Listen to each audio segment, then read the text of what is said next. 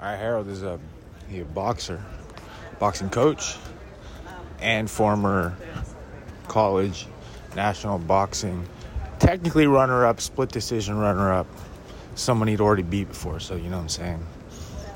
And then stand-up comedian, and recent debut novelist, 26 years old. The book is called TROPICÁLIA. Been hailed by... it's just a banger. He's the homie. And it's just kind of voyeuristic. It's like I talk to this fool every week, damn near. We just chop it up. So it's kind of, maybe it'll be a regular thing. Este samba vai pra Dorival Caymmi, João Gilberto e Caetano Veloso. Vamos lá. O Rio de Janeiro continua lindo. O Rio de Janeiro continua sendo. Is that what you're eating now? Oatmeal? I'm back on the O oatmeal. Rio de Janeiro, fevereiro e março. How was your? Did you wig out over the full moon or not? When was that? It was the morning of the first. Like last 2 nights, it was super beamed. Last 2 nights, what I do yesterday and You just unaffected by the lunar cycles? no, I think I was. You're not synced up. I'm trying to think if Gabby was tripping a little. Yeah. You have any? Nothing, dude. I can't. What day is today? Today's Thursday. Today's Thursday. It was Tuesday. It was Tuesday around like 11 a.m. in the morning. But the last 2 nights, it was just beamed. I don't know, dude. I was walking around, just eat. I do this like once a month. Yeah. Where I just eat one pastry. Yeah. And then like my stomach chemistry shifts. Yeah. And next thing you know, I'm just like bodying pastries. Oh, that happens to me. That's why I can't eat like fucking people fucking offer me like a donut or something in the morning. Yeah. I know that if I have some shit like that, Yeah. my whole day will just be consumed with that. I'll just spiral. Like I really will spiral, and it's just it really. You got to eat more. That's the problem with me is I wake up and I just immediately, there's a food truck right down the street. It's open 20. I just go there and I just did it. But I got to stop. What dude. pastry did you have that set you off? I'll go out thinking I'm going to eat a donut. Yeah. I don't know why. And then as soon as I see it, and then I ate this one like crazy croissant that had like nuts and chocolate on it. And then I went and ate a different croissant that like it was really similar. But I feel like the dude recognized me too. He was like, "Weren't you here yesterday? Looked like you stayed up all night, like at 5 a.m." I was like, "Give me my fucking pastry, bro." Get it. So you were staying up all night eating pastries? I for real was, yeah. That's how I spent my full moon, dude. It was pretty brutal, dude. I don't know what happens, but maybe it's the idea. I don't know. It's like I'm a werewolf, or maybe it's the idea I have, and I see the full moon. I'm like, oh shit's about to get, weird. It's like Venus retrograde right now. It was my full moon too. Yeah, Aquarius full moon. So I mean, I'm sure it was, something was going on. Something was going on. This horoscope pot's about to hit, dude. Yeah. Damn. All right, well that's good. You didn't, but that's why I'm eating oatmeal now. I'm getting back on my clean grain. You don't juice anymore. I am juicing. Yeah. Yeah. So it's a juice and oatmeal. That's pretty good. Hot dogs. I'm cutting down on the hot dogs. I've been getting a full rotisserie chicken. Yeah, that's good. I was joking that because all right, no more eating. I get on that hot dog thing too. Sometimes days in a row. My roommate does the same thing. I was like, if you leave a man alone, it's just hot dogs. Hot dogs is the default food, right? But they're grass fed and they're from Whole Foods. Yeah, it's bro. good, right? It's not that bad. It's not that bad. What are you eating these days? Are you cooking? I try to, I really only got I get stuck with a meal where I can only make. I'm cooking. It's salmon, a sweet potato, and Brussels sprouts. That's pretty good. It's pretty good. It used to be you just asparagus. pan frying the best Brussels sprouts. No, I just torch them in the oven. I cooking like them in the oven. Yeah, I'm just putting everything in the oven. It's Damn, so dude. easy. I used to fucking dude. I got some frozen burritos, and they're microwave burritos, but I don't have a microwave. So I gotta preheat the oven, and I just don't fuck around with. They the come oven. up bad. If you use the oven, it's the tool. You can use anything in there. Anything. You just put it in the fucking oven and torch it, and it's. I think whenever I want to eat the one frozen burrito in my freezer, I'm it's late, and I'm kind of I'm a little spleed or something. and I get worried I'm gonna forget about the oven. Yeah. You know, I like, then leave it on. yeah. I'm gonna be like doing some research on. Yeah, and then you forget. That's true. Maybe I gotta get back on the oven. And you oven. live alone, right? Like, yeah, that's a pretty good go-to meal. Yeah, I just been like piecing up the rotisserie chicken, dicing up some cherry tomatoes. Also this week I got a thing of cookies, a big like Chips Ahoy thing, and I must have just like, and I go over the sink and I like zone out and I get in a fugue state and just stuffing them into my face. It's like I don't even know what I'm doing because like it's the most fleeting pleasure there is. Like it's gone, but it's so good in the moment. but you're pretty. Do you take a hit from it? Yeah. Well, and I do it all like. Or you get a sugar hit, or you get a physiological digestive hit. It's hard to, because I really confine it to like later at night. Yeah. And so if I do that like in the middle of the day, then I'm done. Like I'll be, I'll crash out. I have to sleep. Like it'll be game over. Yeah. My whole shit gets, I did that too. I railed the whole sleeve. I haven't done that in years, bro. Yeah. It was a moon. Yeah, dude. the moon made me. But now it's over, right? Yeah, dude. And now you're good. I mean, recovering. Yeah. But damn, dude, we got how am I gonna interview you, dude? I don't know. You're the homie, bro. This is a lot different than the first time we did this pod. Remember? That was when we did the Absalom pod. That was you just had the damn tape recorders. And we were all fucked up. We were fucked up. Yeah, we were fucked up. And I haven't even. When's the last time you listened to that? Have you listened back to that? I think there's like a 25-minute intro on it that I did. I was walking around like, listen. So this is like I was like synopsizing. Yeah. The whole book. Yeah. One thing I was thinking of was damn,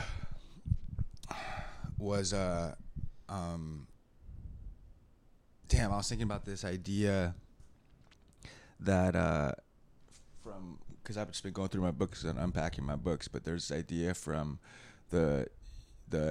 so like Sheila Heti put out the Virginia Woolf short essay with the intro. Oh yeah. You know what I'm talking about? Yeah. Yeah, and it's called like How Should One Read a Book? But it's just a short essay from Virginia Woolf's like that first collection, that early collection of essays. Yeah, the Room of One's Own. No, I don't think it could be a room. It could be a Room of One's Own. I thought it was this other one that it was just kind of a collection of her essays. But I know what you're talking about. Common Reader, from the Common Reader. But she talks about like the shape of a book, or like how you remember a book after you read it.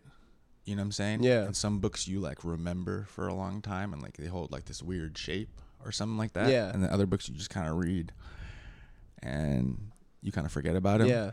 But I was thinking about, I mean, obviously I read the book so many times, but I was thinking about why certain books like stay in your head longer. Yeah. Or you think about books like that ever? You remember books when you after read There's a lot that I mean I've read, even some that I read several times, and I can't like. Someone asked you about it. Yeah, I don't really know. Yeah. Like Oscar Wilde, right? I read that 3 times. I must have read that 3 times, and all of them in like, fucking Greedy Huff. Yeah. Right? But I don't remember none of that.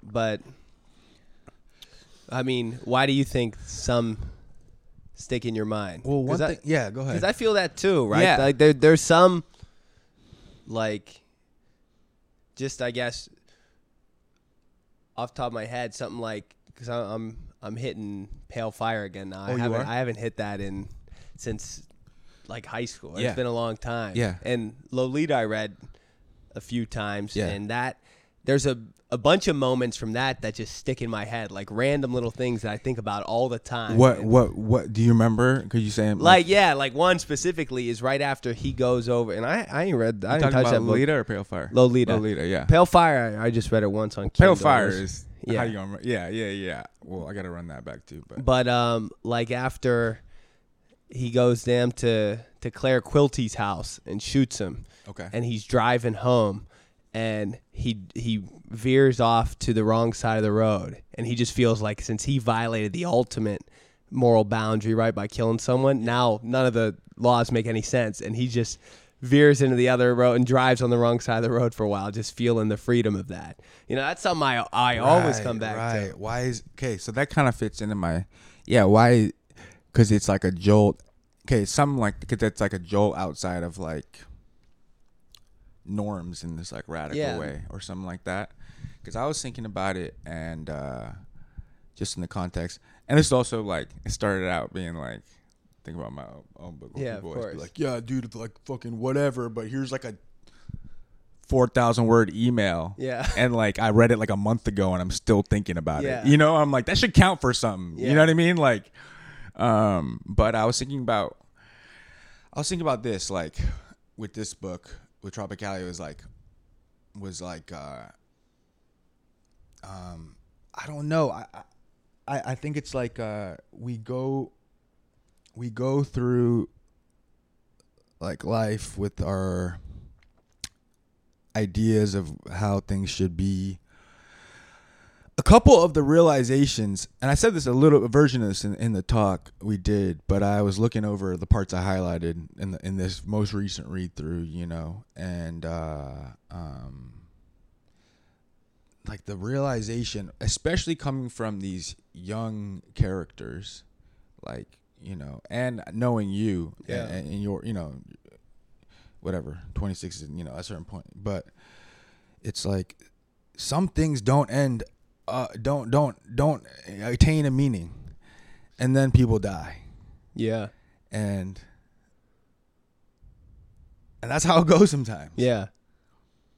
And that mixed with like the youthful fucking psyched up energy of, I mean, I guess like the sister character Lucia is a little more, but I mean, Daniel's just like, he's young in how he's moving. Yeah. But then when a character like narrator like that gets hit with something like that, or especially with the Lucia character, there's just like a certain level of kind of like devastation, or it puts you in a different headspace. Yeah. It puts me in a different headspace when I left out of that, where I was just like, damn, yeah, that is how it, because that's some time. That's interesting, like in the context of like a novel, right? Because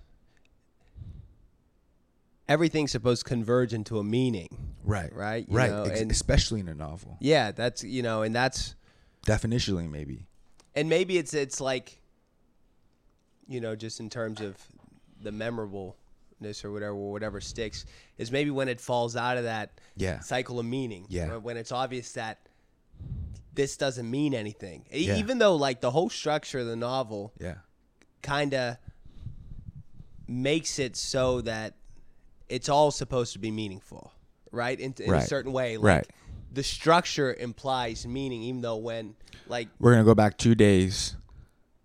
Yeah. And we're coming at this from a different we're going to find something else. We're going to peel back the onion a little more by looking at it from this angle. You mean like that kind of? Well, and especially like, and I don't give if I'm, spoiling or whatever. Yeah. People will read it by now. Yeah. I don't. Or else you're illiterate. Yeah. Dumb fucks, read the book. Nah. But like in the middle portion, like how I was always talking about it was like biblically, right? Yeah. And like in the middle portion, that was the Gospels, right? It's those 4 sections. They're each, and all those middle sections. What? Yeah, there's 4 of them, right? And they all start with the character's name. So we got the 4 Gospels in the middle. Whoa. And we get 2 deaths. Yeah, check it. Yeah. Daniel, Lucia, Maria, Marta. Right. And then we get 2 Brother, deaths, sister, right? mom, We get niece. Larry's death, where he gets killed. Right. Some Catholic dude coming in. He works for a Catholic university. Right. And then the grandma's death. So we got 2 deaths in the Gospels, right? We got so one of them, the structure of the book would imply is the Christ, right? Is the Savior. Right. And it's Larry.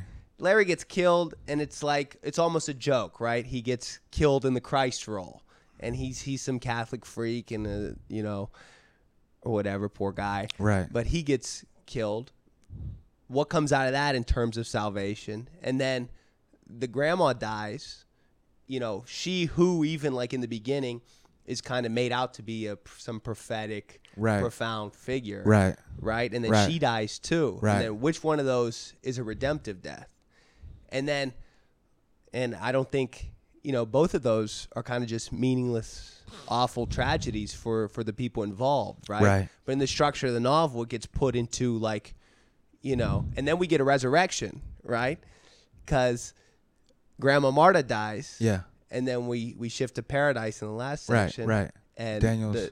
The first words of Lucia's section, it's Marta's birthday, right? It's Marta. In the future. Marta talking. Yeah. Little Marta. Who is, that's some kind of resurrection. She survives over. Right. It's like in The Sound of the Fury when in Jason's section, it's Easter Sunday. Right. And Saturday on Jason's. Oh, yeah, you're right. Yeah. I'm thinking of Dilsey's section. It's Easter Sunday, yeah. Good check. But yeah. Jason runs up to little Quentin's room. Yeah. Right? The other Quentin, the second Quentin. Yeah. And he opens the door is locked or whatever, and she's gone. Yeah. The tomb is empty. Damn. Right? Because she rose. Quentin rose. It's that resurrection. Little Quentin, girl Quentin. Little Quentin rose. She resurrected and got free of that damn family clutches. Damn, right? Jason's sus ass. And she stole all his money. She stole all his money. Yeah. I don't know if that's a good message for the. No, I'm saying. Yeah. And then Quentin's a Christ death in that. Yeah, I get because Quentin dies, right, and then little Quentin lives on, but is it a world saving resurrection, right? Like Christ's resurrection's the most meaningful thing in history for some people, right? It should be the most meaningful event, right? Because without that, there's no salvation. Making meaning. But that's kind of like, and Lucia's writing the book, right? So in her conception of it, she's creating that meaning out of her grandma's death. She's writing it. Yeah. She's writing the meaning into it. Yeah, she's making her the resurrected figure, even though it was a meaningless, awful tragedy that at some level was her fault. But see, that's another thing, because she left Nara alone. Yeah, she left little Marta. Marta. Yeah, and the house burned up. But see, that's another thing. That's another thing that I think makes it stick in my head, and I feel like is somewhere like that seems like true about life in this weird way, where I'm just like, I feel like I was spending my 20s like in like a self-absorbed bubble. Like I was like, what the fuck happened in your life that you could fucking understand? Because there's a thing. I always make that distinction between some writers, and I never really articulated this until like I had people like Ford or like Marcus, teachers are gonna articulate this, but it's like, are you spitting any facts of life? Yeah. In the, you know what I mean? Yeah. Are you saying an event and then dropping a line or two of like how things go? Are you going out on a limb like just spitting some like intelligence about life? Yeah. Do you know what I'm saying? Yeah. And some people don't do that. Yeah. Right. And then there's a writer should do that, and that's a thing about literature. That's a distinctive thing about literature. And there's a way that these like, I don't know. I'm like, is this some like sub-equatorial like understanding of like fate and like omens and like portents, like some kind of like less literal understanding of what the fuck we're, existential understanding that we don't have here. Or whatever, or it's distinctive to Well, I think that is a big Latin American thing, right? It seems that that's all the way through Latin American literature, right? It's true. Just yeah. And maybe I think it's because, like, especially a country like Brazil is so mixed up in like its religious beliefs and everything, and everything gets mixed together in some kind of like religion that kind of everyone has a hand in, where it's like, everything's very symbolic, and there's like, there is a sense of like forces outside of your control controlling you. Like there's the gods are controlling you. Like a lot of, it's just me when I get any cannabis any psychoactives in my system. I'm just like, bro, like numbers. Yo, I just seen 777, bro. Like in the book, the 30 with the 2 off. 30 with the 2. Apartment 302, but the 2 fell off, so it just says 30. Exactly. With the empty 2. I'm picking up on the numbers, my G. But, I don't know about these, literal American readers who's looking at the world so literally. I was goofy with the number thing in this book. What do you mean? This gonna be. Yo, you gonna sound crazy. We're gonna just put you right to the schizophrenic after this. But no more books for you. I was like, I randomly, kind of arbitrarily decided that it was gonna be 12 chapters, and then everything kind of became about the number 12, and I was just thinking about. Yo, where are we at right now, bro? We're 12, Apartment exactly. 12, dude. And I was just thinking about. What did Travis Scott say? I don't fuck with 12 except for Tom Brady. But it's a cop number. No, keep going. Yeah, you're right. It is of a narc. But then I was thinking, and then 12 just became everywhere. I was like, my apartment was on the 12th floor in Brazil. My address in Steubenville was 12, and my my address now is 462. It's 12. Damn. And then I was like, so the book got 12 chapters, and then got 3 parts, but like one shadow part at the beginning, because like Purgatory is like, it's like the pre-canto there. It's like, and then it goes on. So there's 4 parts really, but there's 3 parts. 4 times 3 is 12. And then in Purgatory, it goes. Daniel's parts are all 5 sections. Yeah. Lucia's are all 4. Yeah. Grandma's are all 3. Yeah. 12. That's one movement. You're talking about subsections with subsections. Yeah. And then we get Grandpa's. That's 3. Daniel again 5. Lucia again 4. 12. That closes it. And then the middle parts, we got 4 chapters, and each of them have 3 sections. So we got 4 times 3, 12. And then the last part, every one of them is 6 sections. Right. And there's 2 chapters, so 2, 6, 12. So it's all 12. It's all 12'd out. It's goofy with it. It's not goofy with it. But I feel like that gives it, I don't know, it's an arbitrary thing, right? But it gives it some kind of shape. You're writing meaning into it. Yeah, exactly. It's dude, that's how Fuckboy was with the 6, 6, 6, Yeah, 6, 6 until the 7th quiet one.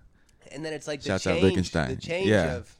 of no, I lied. That was an old. No, I'm gonna drop this on you. Go. The old shit was 12 dot in the last section, but now we're back to Daniel 5 sections. Yeah. Lucia 4. Yeah. We get 9. Nothing else. The cycle is broken. At 9? They've been trapped in cycles the whole time. Okay. Cycle of 12, Okay. 12, 12. Yeah. And then at the very last chapter, breaks the cycle finally. It's broken. Freedom. Break the chain, dude. Break the chain. Daenerys Targaryen, breaker of chains, killer of dragons. What is that, damn Game of Thrones? It's Game of Thrones, my G. Yeah, I was thinking about when you spazzed out on me about my new book and said it had to be 25 chapters for a series of reasons. And then you know what it is now? It's 52 chapters. Really? Still adds up to 7. Opposite. But 52 weeks in the year. It sounds goofy. And the sections are 9s now. Sections are 9. Seasons are 9 sections. Yeah. Because 9 is like been stuck almost completion. But I mean, numbers mean something, right? Dude, I was going on. So Nick was here last weekend. Yeah. Nick was here last weekend, the homie Nick, and we were chilling, walking around, and we did eat a small amount of booms one day because whatever. Booms are legal, I think now. I mean, legal enough. Whatever, we nibbled some grass one day. Yeah. Some fancy grass, but actually, I don't even think that day. I'm not gonna blame it on that. I think I just went on because I was trying to explain my numerology rant. Yeah. Between the significance of 6 to 7 and then 8, the whole night 8 thing. Yeah. I told you the night 8 thing. I think so. Go ahead. Let me just say. Yeah. Oh shit, dude! Now I gotta do it. Yeah, go. Well, it's just 6 to 7. Okay, you know what it was. I was talking about my address change. I was talking about going from 6 heavy address to a 7 heavy address. But yeah, just 6 being the demonic number, right? But then in like tarot and stuff, 6 there's an aspect of perfection. Yeah. To like the 6 of swords is like going forward in the classic deck, but in like the Thoth deck, it's like the science deck, but it means science, like perfect science, like humans imposing their will onto the material reality. And then the devil card being also associated with creation, because when you're creating something, you're not doing God's will, you're doing humans' will. Yeah. And there's something kind of like against God about imposing your will on an artwork and making something material from an idea, right? So it's like, that's why I was arguing with Jordan. Like, you got to be on demon time a little bit to make art, bro. You can't just sit there, you know. And then 7 is resting, listening to God. But then there's this weird thing with 8 in all these different languages. The word night is just 8 with an N in front of it. What's the meaning of that? So it's like 8 is like, and 8's also the infinity. 8's like when the 7 days of creation are, what comes after the 7 days of creation? Oh, shit. The sun, it's nighttime. Yeah. Like, you know, I don't know. It's some old, I'm reading that damn Vico too, you know? But anyway, I'm talking to Nick about this. And Nick's like, yo, you ever seen that show, The Rehearsal? And one episode, when there's one episode in The Rehearsal where the dude's wigging out, like 777. Oh, 765. And I was like, bro, literally, me and Harold were both getting clowned for being that dude by our respective peer groups. No, but it's true. That guy was super goofy with it. He would combine anything and make it. Dude. But you know, and my initials are 666, right? Harold Darius Rogers. I'm 666. Damn, dude. See? I remember Gabby told me that one day. I was like, ah! And I was like, ah! Damn, dude.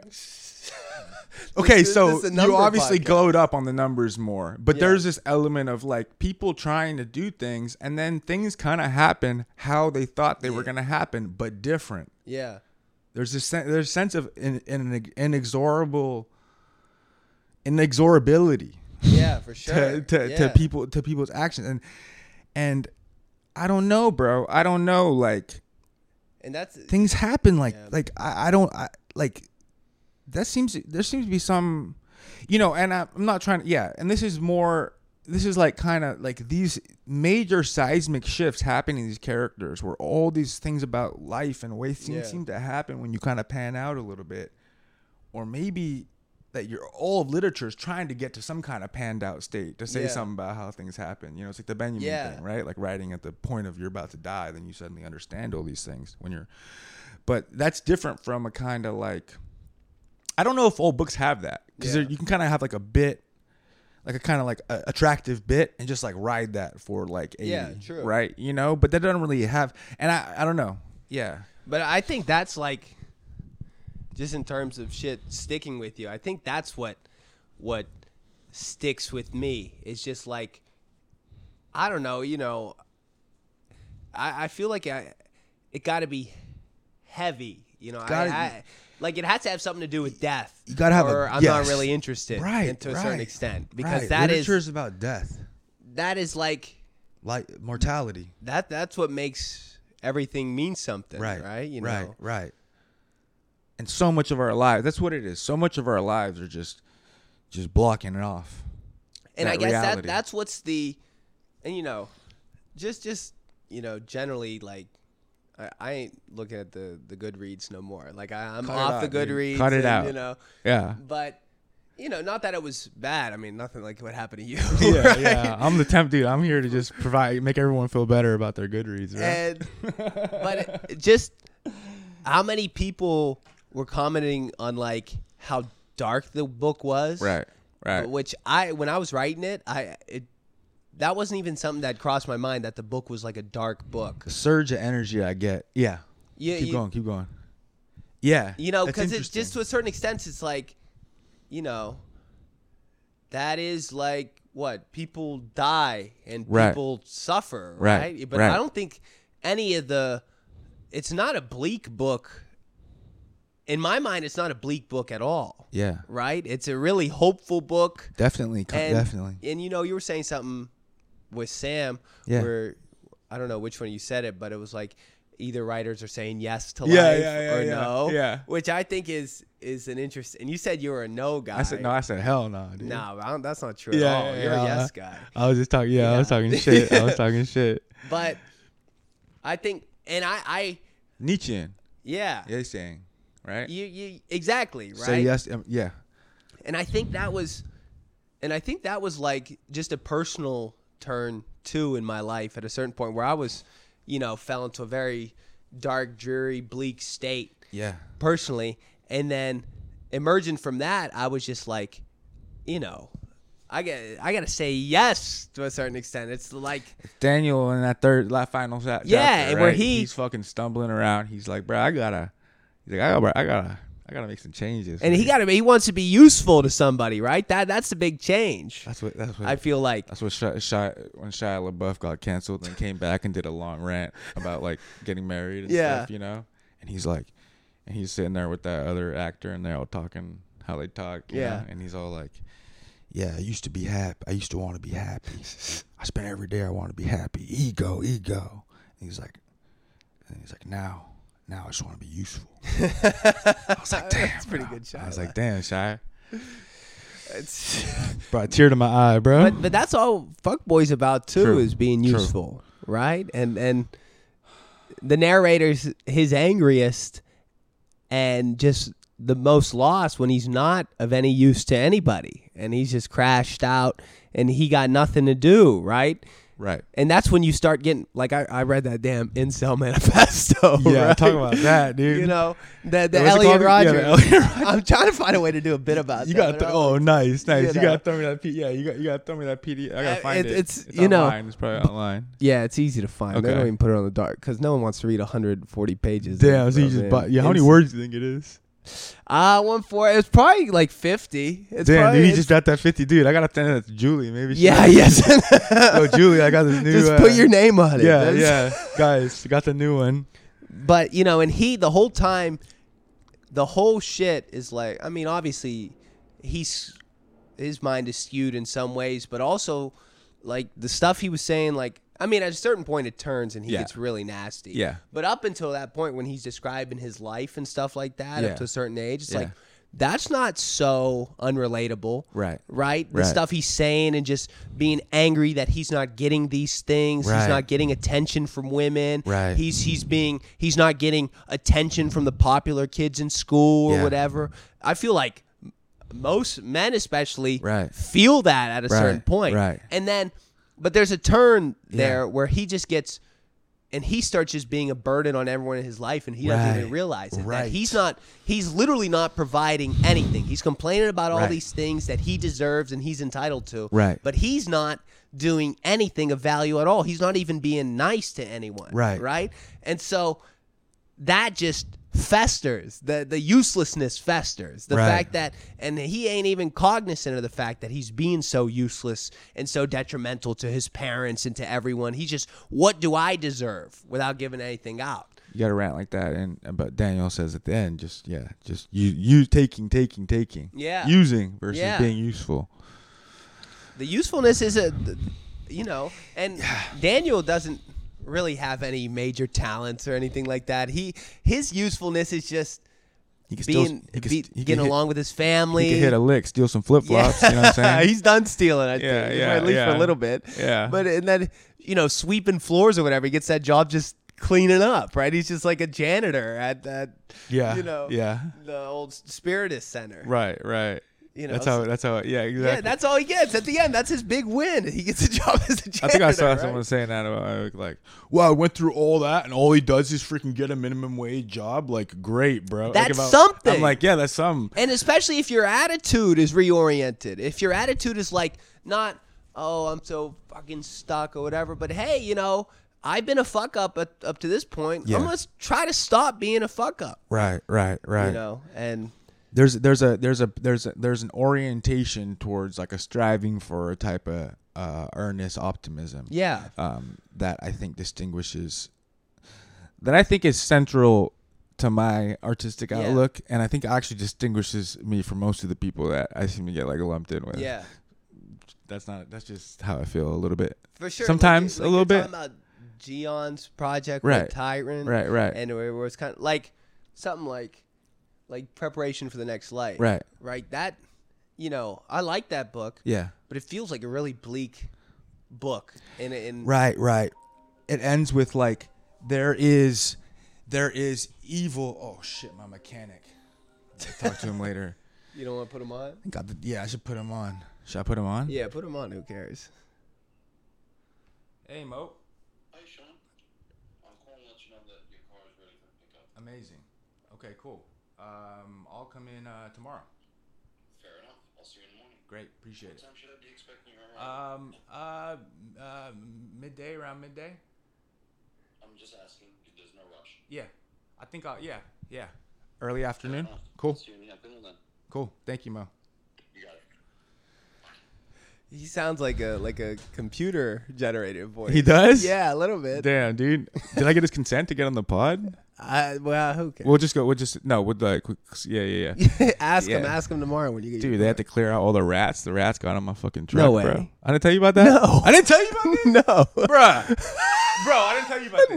No. Damn, dude. Yeah, bro. I fucking pull up, park, like just moved, like fucking, like parking up here is crazy, bro. So I'm like whipping the one, like motherfuckers don't even go to the other side of the street for the street sweep. You know what I'm saying? So I'm all like, everyone just waits in their car, and the street sweeper comes, and he's like honking at everyone to move, and no one moves. They just pretend that.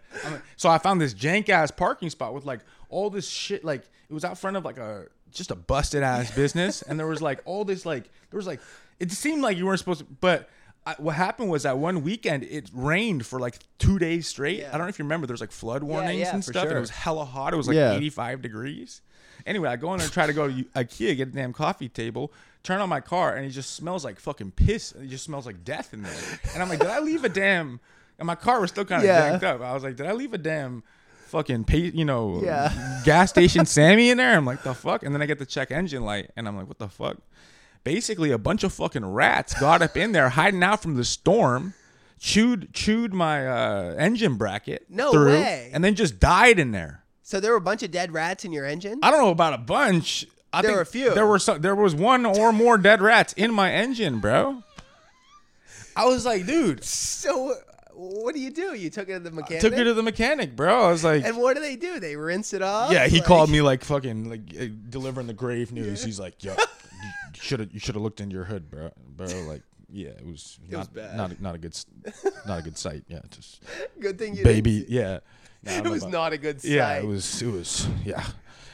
Anyway, I don't think cars are supposed to be in this proximity. Like, there's piles of trash, bro. That's like, crazy. It's crazy town. I don't think you're supposed to have cars in Manhattan. And when was bro. that? That was a couple. That was right after I moved, dude. It was definitely God. So you haven't had your car since then? Haven't had my car. I mean, that's a sign from God to sell it. Yeah, right? exactly. The rats tried to chew it out. Yeah, That's like a Snitches biblical and rats, plague. dude. Yeah, I know, dude. But yeah, I'm actually kind of pissed that I got to get the car. I got to drive that thing. No, I'm about to. Anyway, what were we talking about? Fuck, Sell dude. it. Put it up on the pod right now. Dude. Listed. Yeah, anyone want to? Yeah, talk it up. You know what I'm saying? Hit me up, dude. But I call the hotline. Talking about usefulness. Yeah. Okay, but here's the thing, though. Like, yeah, bro. I mean, yeah. If you're 20, if you're completely not useful, and like I don't care. I was walking around. Yeah, like okay, like. But then if something, the reason why it's impressive when a book gets to a place of that kind of earnest, unabashed optimism, despite the muck you done fucking waded through, dude, and fucking, you know? Yeah, for sure. The reason why it's impressive, it's only impressive if it feels impressive to have gotten there given what you've been through, right? But the reason why it's impressive or hard is like, sometimes it's hard to get. Maybe it's just with life experience, you know what I'm saying? When like things happen and they just feel like they have no meaning. And then also when you're in a position where you feel like you're giving all the time or you're trying to be used. I don't know. There can be a kind of like ego or something going on where like you feel like you're giving too much to everybody. Yeah, and then yeah. Like, And then you start resenting that. Start resenting that, and then you also just feel like you're not doing what you got to do, or I don't know. I mean, that's kind of what the current book is about. Yeah, it's just this impulse to always be that, you know, like, and you kind of feel good. It has something to do, like, it has something to do with my like relationship with like my dad or something like that, where you're kind of like early on, you're like, I'm about to be good, like, and he's like, you know, it's like some little kid ass shit. Yeah, because you stayed back to pick up the pieces. Yeah, and you're kind of gaining some affirmation from that, and at a certain point, you kind of,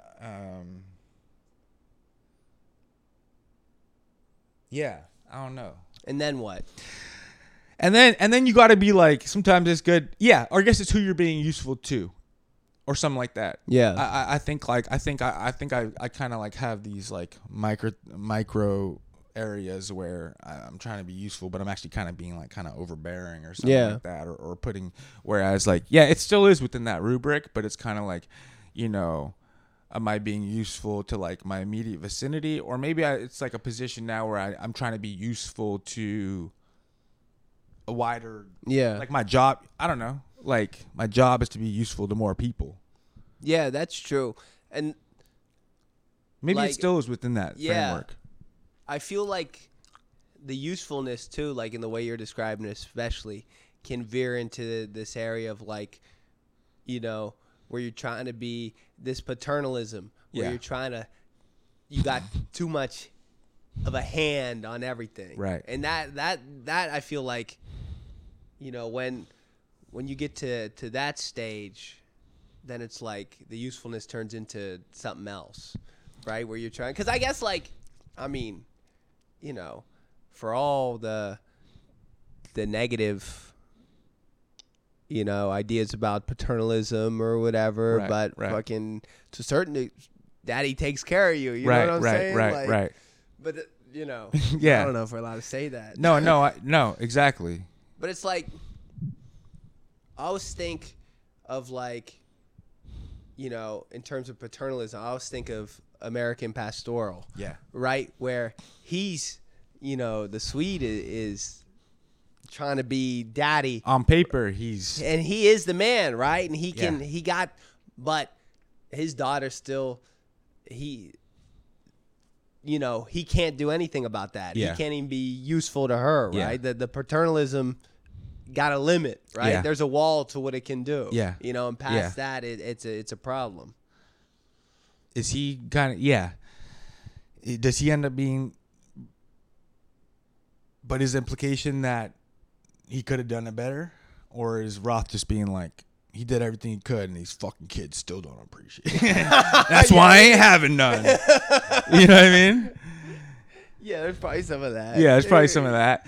Because maybe that's another thing. Like, because like, it's almost like it's sort of, just to go to that question, like what makes a thing stick in your head or something like that, where it's sort of like maybe it's like exposing a truth about the world that doesn't have that actually just like heightens your awareness but doesn't actually really help you because it just makes you aware of something maybe that you've been doing. I'm thinking about Faulkner in this context where, dude, bodying those books and just like all the different portraits of just like the possessive fucking overbearing, guy who just, who can't. And your book often, I mean, from the new stuff too. Like you're looking at that. You're looking at the whole, just the rage and jealousy and Zhao on his bed thinking about how he's on his deathbed and he kind of still never forgave his wife for cheating on him and leaving him with the daughter.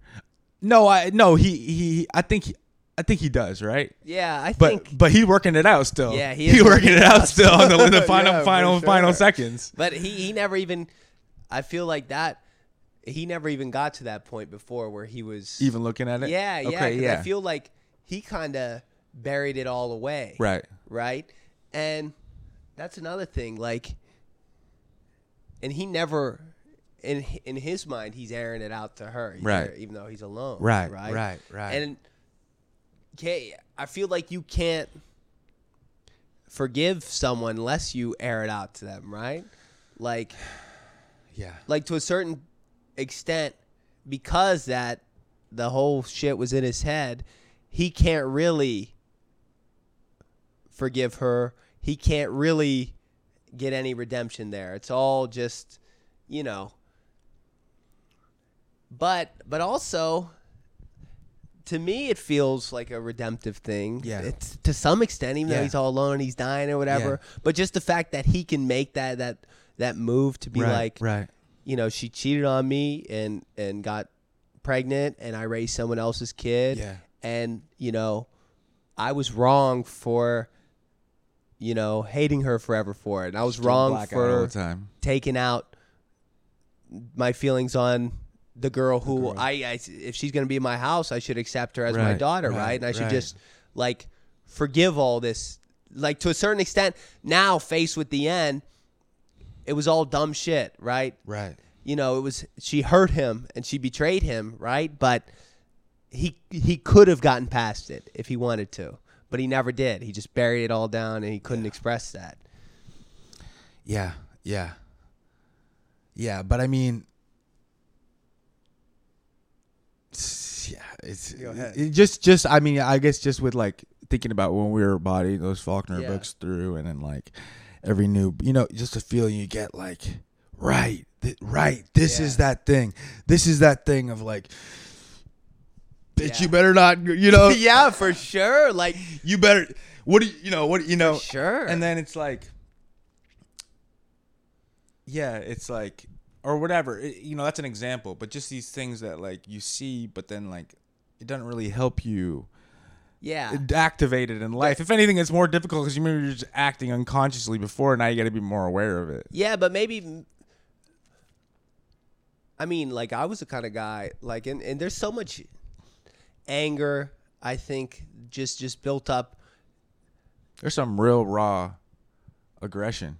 Yeah. Which is sick, that because it's contrasted with so much different stuff. Yeah, for sure. But, that, like Daniel's chapter in Inferno, right? Yeah. Where he really starts snapping off, angry at every, especially like the women in his Rachel, life, right? Yeah. And it's just like, and his mom, shit that's outside of your control just makes you so angry that you can control it. And I was the kind of guy, like when I was like dealing with women when I was younger, where I was really full of rage and jealousy, and like if I felt any kind of lessening of control, I was like I would snap out. I would not act right at all. Right. It's like it's like Joe Christmas. Yeah, right? Joe Christmas, dude. And it's but I feel like literature, to a certain extent, is, for me at least, was part of the path of knowing myself and recognizing those ways of action, right? And then I feel like, I don't know, well, it goes back to like this, in that Faulkner class, right? The political or moral view. What does it mean when a work is political or moral? And it's just, what I took away from that is like, Faulkner's work is intensely political and moral, right? But it's not like, aphoristic. It's not like, go vote for this person, right? It's in a way of like just seeing, it's the whole scheme of the whole thing. Exactly. It's just the gaze, right? What it's turned to, what things are contrasted with, or just the whole world. It's just a robust vision of the world. Yeah, like what are you seeing? Yeah, and what are people seeing through your eyes? Yeah, that could lead them in a certain direction. Right. That actually has a resonance in the world. See, it's exactly. So it's the path that you get led on, and then how that can manifest in actions in the world. Yeah, which is very different from how they will immediately write about it on the internet. You know what I mean? For sure. Or something like that, where it's like, I don't know, dude. Yeah. And it shouldn't be so easy to parse what it means. Yeah, exactly. It shouldn't be easy. It's a whole complicating book, right? complicating what things mean. Yeah. Might be one of the tasks of the political worldview. For sure. Right? For sure. Right. It shouldn't be that easy to figure out what the answers are in it, what it means. Right. I think there's a real thread of certain type of, oh man. Yeah, fuck, dude. This is about to be a weekly occurrence where I just do some kind of rant, like a sub at some, ahead, but I'm just saying, like, everything's fucked and like I'm a victim of it. Yeah, that's not a worldview. No, unfortunately. Yeah. And it can be so attractive. It's like bad. It's like candy that's bad for you. We're like, sure. Yeah, it probably is fucked. Yeah, and it's probably all done to me. Yeah, that's true. That's a good that's a good headspace to be. Especially you got like no survival constraints really. For sure. Kind of like, well, let's just put another bag of, let's put another thing on the fire. Yeah. Let's make it high. Let's get it higher. I feel like there's a lot of those types of like moral candy, right? Where you can like just going through the world with this idea about it, like, is so satisfying in a certain way. And I felt, that self-pitying can be such a pleasurable way to like God, I am the victim. Like, everyone else sucks. Yeah. And, they're out to get me, and I'm the only one who's right here, Right. That can be such a, then you never have to fix anything if you're like that, right? It feels good to be. I'm triggered right now. Yeah. Because I'm like, but what if that actually did happen? Do you want some more coffee? And it can be true, right? It can be true. But and still, it's not worth wallowing in anymore. At a certain point, you got to cut it off. You got to cut it out, because it's an endless spiral. Dude, You never have to get out of it. It's an endless loop that you never have to leave. But it's easier said than done. You just got to snap it off at a certain point and be like, I don't want to be a victim of myself anymore, or of my own thinking. That's a question too of like, do you feel like you have a distinct way you could articulate your understanding of like fate or like this type of determinism we were talking about before? Or like, one thing I've been thinking about kind of in line with my 6 to 7 rant is this one acquaintance of mine who recently became a pastor and writes these emails and types them up. You told me I told you about too, this, right? Types up his sermons weekly, and he talks about the difference between like how he spent much of his life with the idea of self-will. He had a high-paying tech job, living and everything his understanding of how we affect, everything's about will, self-will into the to make your life how you want it to make it, versus kind of like renunciation to God's will. Yeah. You know what I'm saying? And it's relevant in a lot of different ways, but right now, but like, is there, say you do have an understanding of fate or determinism in a way just based on how you were raised, and how does that fit in? You still are in line with like, maybe, would that be like an enlightenment thing of like self-determination to a certain degree? Well, I don't really know what a historical philosophical framework this fits into, but well, I think the way I think of it,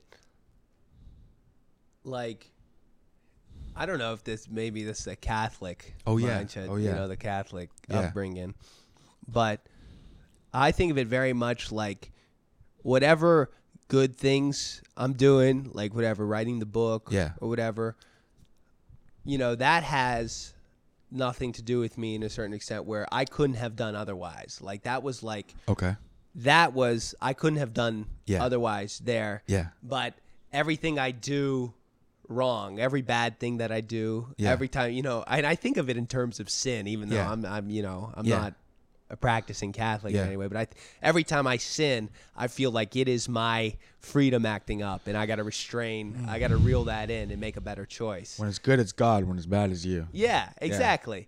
And though I do feel like, to a certain extent, an overwhelming sense of fate, and I think, the book is so much about fate, and like, I feel like I can trace back historical cycles of my family, and that I'm just repeating cycles, and I'm, though I think that it's possible to break out of that shit, and I don't got to end up like some of the people in my family ended up, but I really do feel like there is, these overwhelming facts that put you into, this, it's a facticity from the, the existentialist Heidegger, or whatever. But I feel like you can choose. I believe in choice as much as I believe in fate, which I believe in both those things. Yeah. Yeah. What does the pastor say about that?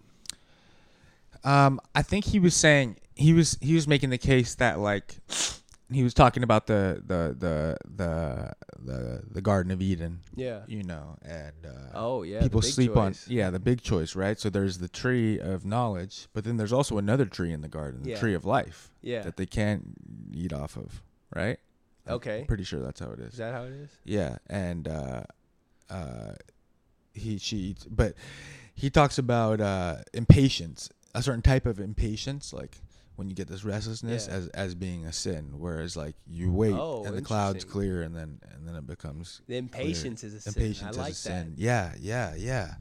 And I think and sometimes so Adam and Eve were just impatient. Yeah, that they're was impatient. kind of a sin of impatience. Yeah. That's interesting. Yeah, that's interesting.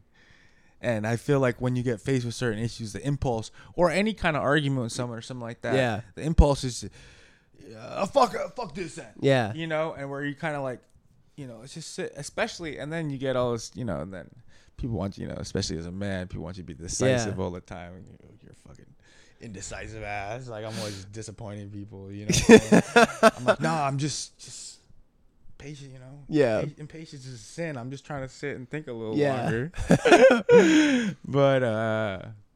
But that's yeah, dude. I was thinking of That's interesting. I like that. If you fucked up, God didn't do that. Yeah. Fucked up thing you did. You can't put that on God. That's you and the devil, bro. That's true. That's the devil. That, you know, I was thinking of. Go ahead. Do you want to say something about the devil? Well, just real quick. I mean, that's part of one of the things about the book too, where Maria, the mother, has redemptive qualities. You know, especially at the end, is very emotional. You know, when the daughter and mother are together. But there is almost to like there is glimpses of a really pessimistic view of the materialism of people's desires. Yeah. You know, and of course it's filtered through the kind of like for America, South American, you know, chasm. For sure. Which is a real thing. Yeah. You know what I mean? But nonetheless, like, I don't know. It's like, do you think everyone is? I think I sometimes get myself in trouble because I always want to see the best in everybody. Yeah. You know. Yeah. And people will do heinous things to me, and I'll be like, oh, you know. It's a childhood. Yeah. You know, like they're, you know, and then it's like sometimes you gotta be like, can people be possessed by the devil? Like, you know what I mean? That, you know, that's a question where you kind of sometimes the book makes you. Yeah, for sure. That's like people can be. You know, without redemption. Especially like Maria comes through. And, you know, the devil's main thing is... What's the devil's main thing? It's trickery, right? The devil's not a fucking...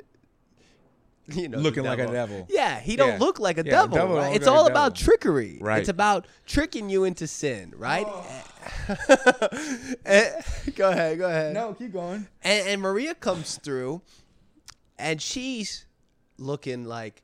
you know, nice and sweet and showing Lucia everything that she wants in terms of a reconnection with her mother. Oh, she brought her a birthday gift. She gets her a necklace with her name on it. Wow, isn't that sweet? She got me a gift. New she clothes. never does it. New clothes. Go shopping. And the promise of, look, you know, she's up with Jesus on top saying all this could be yours, right? You know? And she leads Lucia into sin. She draws her out of the house and... You know, but Lucia makes a choice there at the end that she wants to go find Marta and see if Marta's okay. Right. And that's when Maria turns on her. Yeah, that's it. That was a savage part, bro. Yeah. It was a devastating part. And the mother, when the daughter of the estranged mother needs to go, who she wants just to be her daughter again, just her friend. Yeah. And, you know, goes to check on the niece who was born her sister's daughter. Her sister's daughter, who her sister and she hates. That's her mortal enemy. Irrevocable beef with. Yeah. She says, "Man, fuck this." And daughter. it's Fuck really this. it's She a goes, savage like. the savage moment. Yeah, these cold moments, bro. But and it's funny like It's almost like you got to experience some shit in the world to get to that. I don't know, bro. I'm still rosy. I got my glasses on still, dude. I'm still like. But there is, Let me apologize. Yeah, That's what exactly. I do over and but over I feel again. like that too. I'm the same kind of Right. way, Right. right? But there are people like Maria is in the book, and like as much as like Maria, it's not all fake. Right. To a certain, she Right. feels a tenderness Right. toward Right. Lucia, and she, in her mind, is imagining these things too. Right. But she has kind of a different moral scale, Value very system. different value Yeah, system, right? right? So that she can never, it's never gonna match up. And Are these things inherent? Yeah. But it's hard to tell because Maria kind of like, and it's kind of, I felt like in that Maria chapter, the defining part of the whole thing, and to her too, is being with her grandma when she died and witnessing her grandma, Maria's grandma, Right. die of a brain tumor. Right. And that kind of changed her Right. whole value system on the world, where it Right. was like something about that experience turned her into a striving materialist, where she saw the United States as like some materialist wonderland where she could have the things that she wanted, and she was like, I'm getting there no matter Get what. what I need. Get what I want at all costs. Exactly, because The this is the Kardashians, end. the Kardashians. Exactly. I used to watch a terrifying video about like celebrity yachting. Celebrity yachting. The world of celebrity yachting. Oh yeah. What? Dude, Tell me. dude, it is so bleak, bro. It was like Celebrity yachting. yeah. So like, it's like. Yeah, I mean, I don't know the validity of this like YouTube video with like some guy living in his basement being like, and this is whatever with the voiceover and just like the clips, but like what'd he say? Basically like places like Cannes Film Festival and just like, or there's this world of celebrity art where it's just like these like high billionaires and like connected people have these yachts, and then like then like women will come on the boat and they'll get like. It's kind of like an implied prostitution sort of, where you just get like racks, at the end of the weekend. But then it's also like, but then like celebrities will do it too, Yeah. They're all talking about like the Kardashians, like the mom like coaching these her daughters of like how to get and like the goal is to like find a man who will give you. I don't know. It was just so bleak. I was like, bro, come on, dude. It is. I'm so nice. I'm still I'm still a sweet boy. But dude. it is. You ain't that fucking. Yeah, I ain't that sweet. But I want to, I don't want to hear all that. I have to earmuff that. I was like, nah. But that shit is a real answer to the world, right? Like, fucking death is the end. I'm gonna die. Right. There's so much suffering around. Right. Maybe stuff is the key. Maybe I'm going to get really rich. Right. And I'm going to do whatever it takes. I'm going to be whatever kind of person it takes to do that thing. Because that is the answer to all this. There's no answers. This is the answer. I'm going to be this kind of person. I'm going to have a big fucking sick yacht, and I'm going to have fucking sick parties all the time. Right. And have $1 billion and just keep making money. That's an answer. Right? yeah.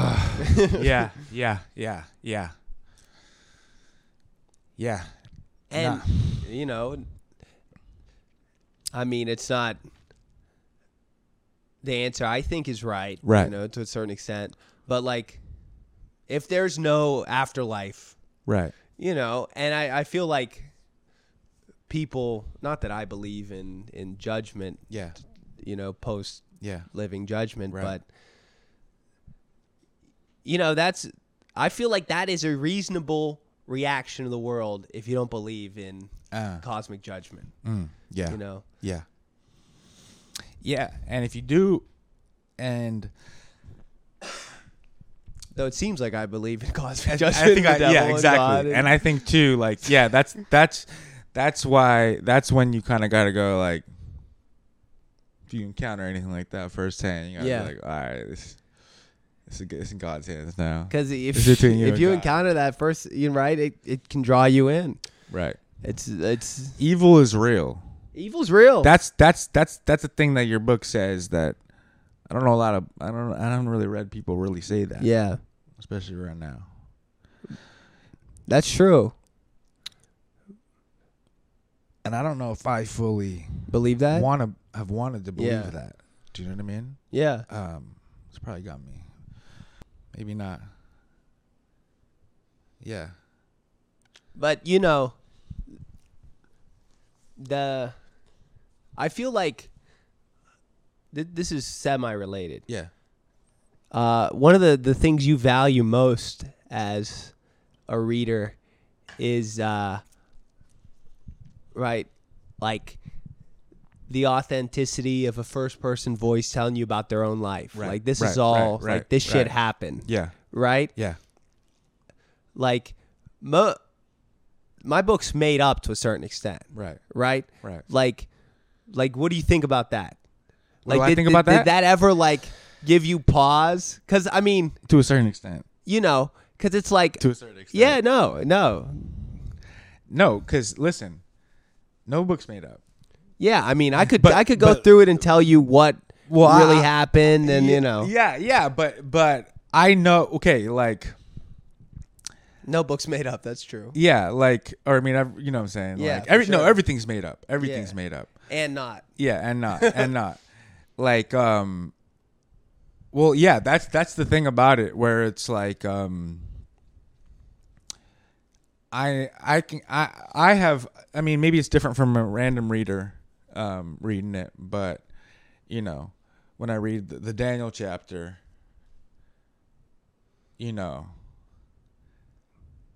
there's just like basic. It's clear to me. A book is good when it's clear to me, or where I'm offered connections of what the author is investigating. Yeah. Reading the beginning of like, I don't know, the Dostoevsky book, where it's like the relation. It could be a deviation from how things went. It could be like a fear of how it could have gone, but there's still the baseline structure in the beginning of the first chapter. We'll talk about it more, but the first chapter of Karamazov, where it's like having a kid and and the difficulty with the partnership, and you know what I'm saying? Like, and he's looking at that kind of stuff. I can see where you're looking at a side of yourself in the sister character. Yeah. You know what I'm saying? For sure. I can see the fears of how things could end up a certain way when I listen to the grandpa, chapter. Yeah. Like I can see what you're looking at. So like, I don't think it's that different. I don't think it's that different. Yeah. I really don't. You know what I'm saying? No, I agree with you. Yeah. I'm just like, that's one of the things, like I always thought, like, when we were first sharing work or whatever, I was like, he's gonna think all this shit is lame because I'm making it up. I was like, he's not gonna think that, that I'm real. No, I'm making it up too, but the feeling that it's real is attractive to read. Yeah, it's got to feel real, right? And like, I mean, no one in my life who read the book, like I feel, they didn't feel like it was all like all invented, right? And right. They really felt certain resonance, like talking to people just like at the gym. Yeah, like a couple people who were listening to the audiobook telling me about talk about Daniel as you, like, he gets your voice, it's like talking about you wilding out. But, and I mean, like, I put him in the apartment building I lived in, right, in Rio. That's where they live. I dropped my address on there, right. So obviously, I mean, and like, why would I have spent this much time on a book that doesn't have anything to do with it? That's what I'm talking about, bro. It's like, it doesn't make any sense. It doesn't make any sense, dude. And I can see exactly what you're charging into next. Like I can see exactly and what it relates to, and that's a good shit. Yeah, you know. And if someone's on some it's other just as shit, long as it like when it's like that, it exudes an authenticity. Yeah, and that's what matters. Yeah. I don't think when you're talking about Daniel on a angry hurt one, kind of, you know what I'm saying, just letting demon time take over. Yeah. I don't think that you're sitting in your room like, I'm gonna make this up. Like nothing like this ever came close to happening before, but I'm gonna, I personally don't think that. That's just me. You know, that probably says more about me than anything. Yeah.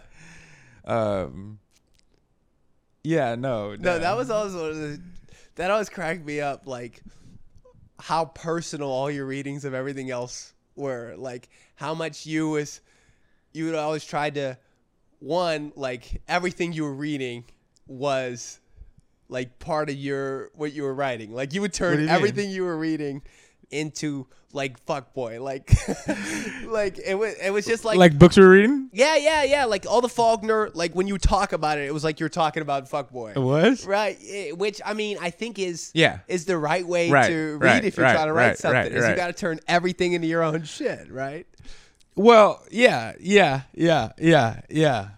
don't think you were doing that? I guess I was.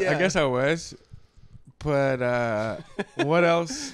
Yeah, maybe that's why I can't read anymore. My narrativizing muscle has been killed. Yeah? Nah, not killed. Maybe not killed, but I mean, aren't you always mining stuff when you're reading? Yeah, for sure. 100%. Yeah, I was. And I think that attitude of yours, like, oriented me in a certain. Okay. I mean, I was like charged up. Over, like that.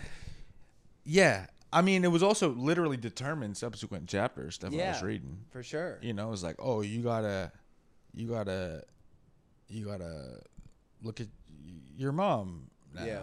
You gotta look at your relationship with your mom now. Relationship.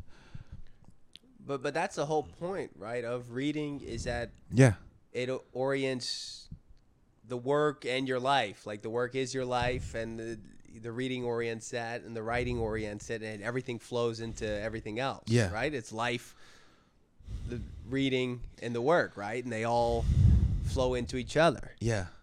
Right? That's how I feel about it. Yeah. But can you get too preoccupied with your meaning making and you know what I'm saying? Yeah, probably. Yeah.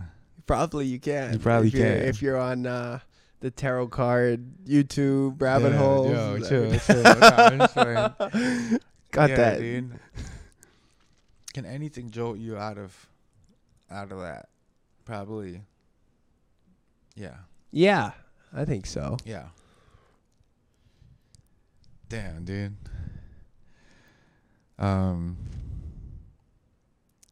Yeah, you feel a little post publication difference? Is it weird? Yeah, it's weird because it's like. It is weird, huh? Yeah, I was angry about some things, happy about some other things. What do you mean? Okay. It's just. I was like. I try not to get angry about it because I know that it's a long game. Yeah. Right? It just. Sometimes I'm like, put some respect on me. Yeah, you know what I'm saying? Yeah. No, damn, everyone's getting damn reviewed in the New York Times, not me. Fuck it. But excising that from my life and my feelings. Yeah. Try not to, whenever that pops up, just like, that's why I'm like, on to the next thing now, making it like, trying to just make it undeniable. Like you can overlook this first one maybe, right, but you're not going to overlook me for long.